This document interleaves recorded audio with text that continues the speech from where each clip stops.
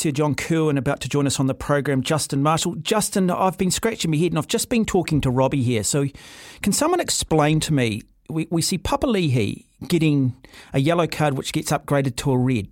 They play the advantage, the Crusaders score, but wasn't there a clear knock-on straight off the pass just after the late tackle from Papali'i? Has no one looked at this? I mean, it's a clear knock-on, Justin. And then they just allowed to play on. I went back and watched it 3 times. Robbie's just brought it up.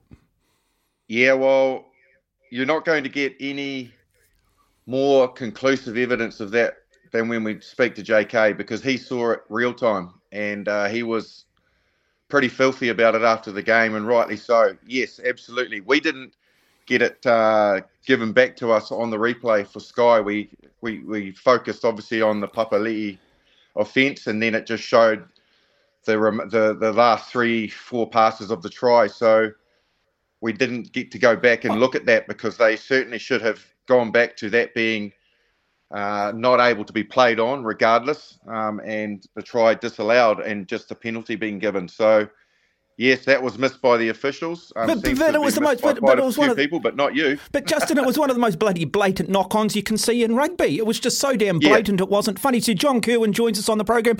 John, good afternoon, welcome. Jump into the discussion, my good man. Don't start me, mate. Don't start me. I just started to forget about that. What's going on? I was all over Marshy like last night saying, bloody hell, you can't pretend you didn't see it, Marshy. But anyway, like the interesting thing for me, 2 things. That is definitely a yellow card.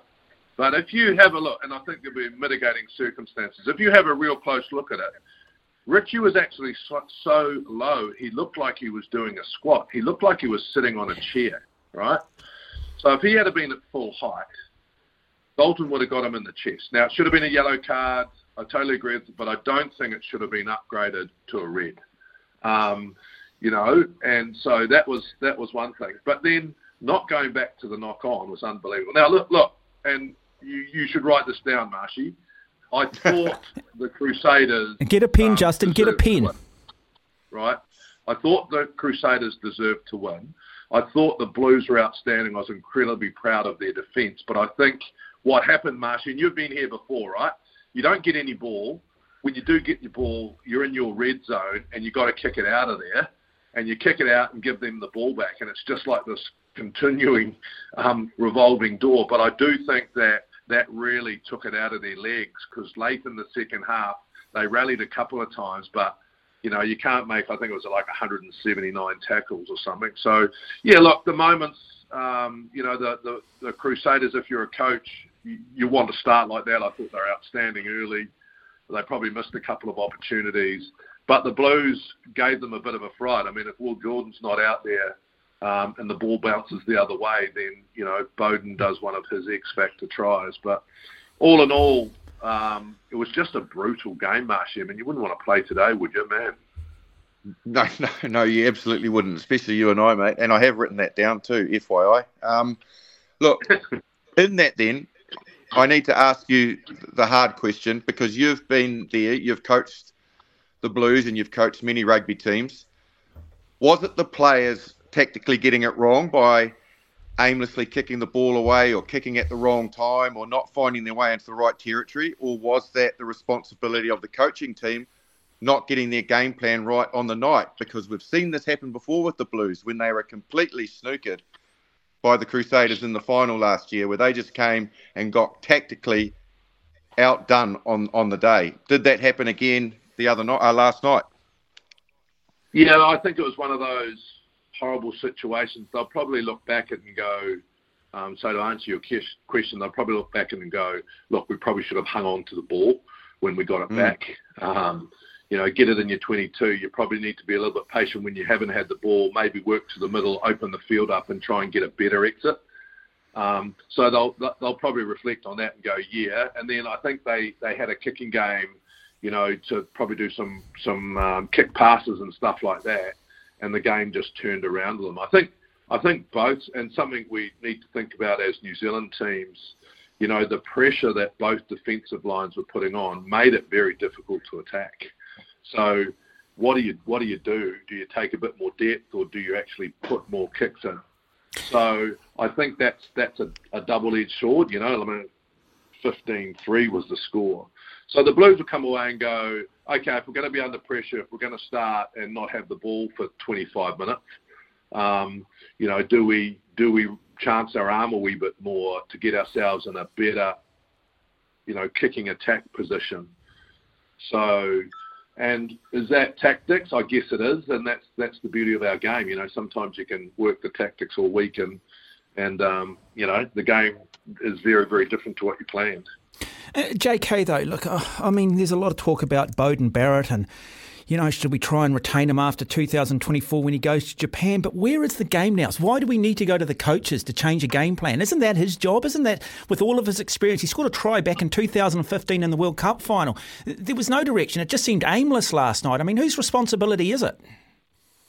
Yeah, no, I don't think it was as bad as that. I just think it was a defensive pressure, and they just didn't have enough. You couldn't, sometimes when you watch teams play, all of our teams, they set up their kicking plan. So when the defence line's very fast, they might do a couple of chips over the top. They might do some kick passes. They might kick long. Most teams, if they're in that middle part of the field, 10 metres to 10 metres, then they'll probably try to chance their arm 3 or 4 times, and then they'll kick for possession. So, I just think it was unbelievable how much defence the Blues were on and how much they didn't have the ball. And I think that really threw them out. Beauden was talking. I watched him specifically. He was talking. He came over the sideline.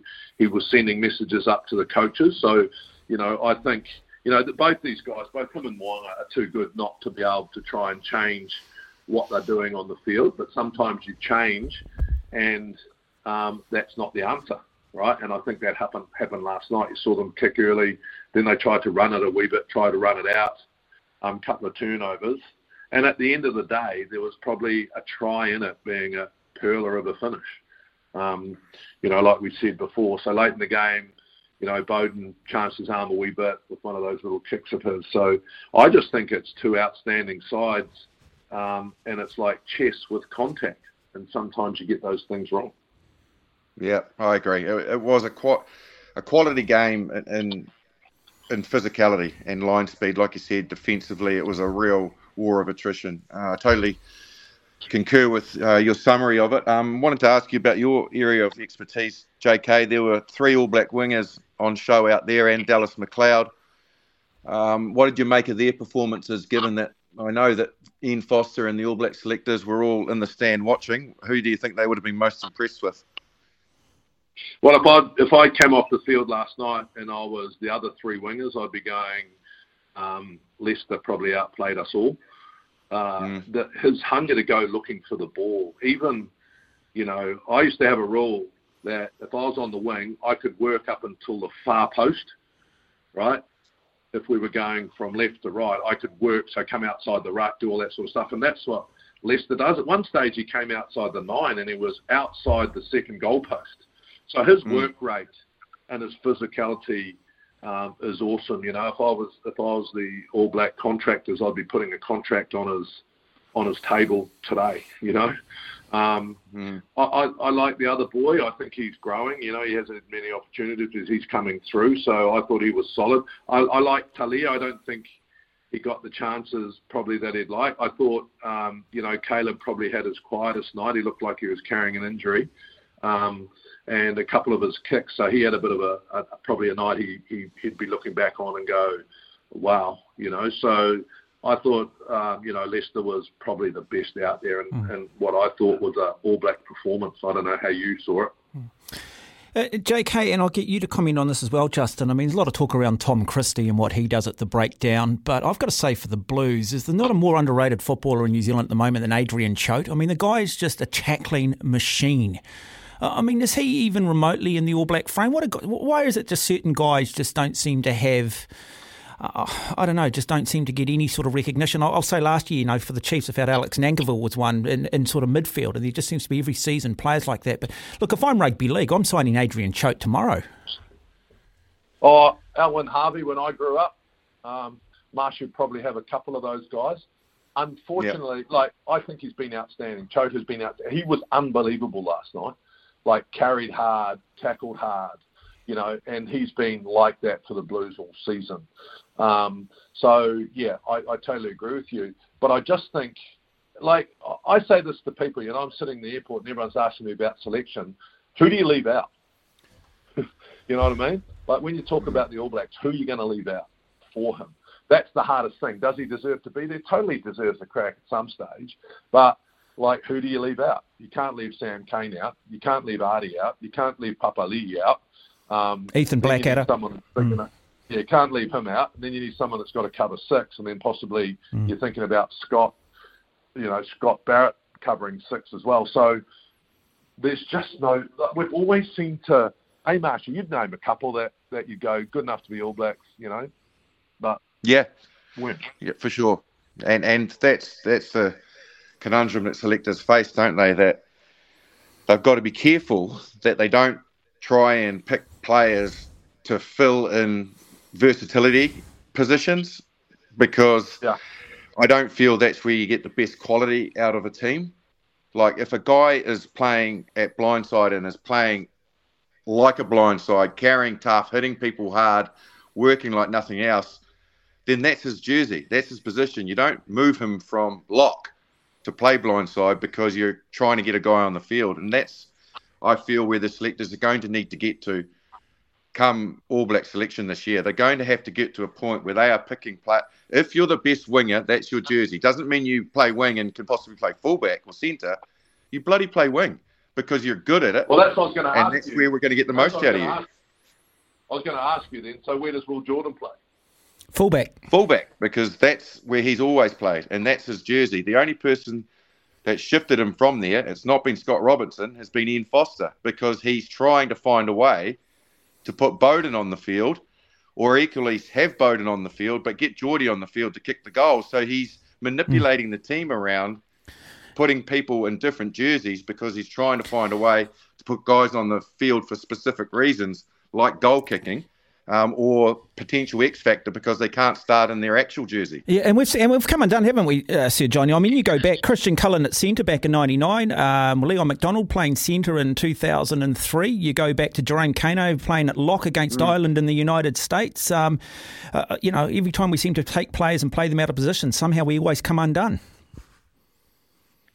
Yeah, look, I think the back three is a little bit different, isn't it? I think all those guys are playing different positions. I'm a bit sort of with Marshy. I think combinations are really important, and Marshy, you played in a position that was, about your combination. I'm pretty sure that you didn't have to look sometimes, to see if Mertz was there, because you just played together so much. That's what I'm a little bit worried about, and it's no one's fault actually. Like our midfield combo.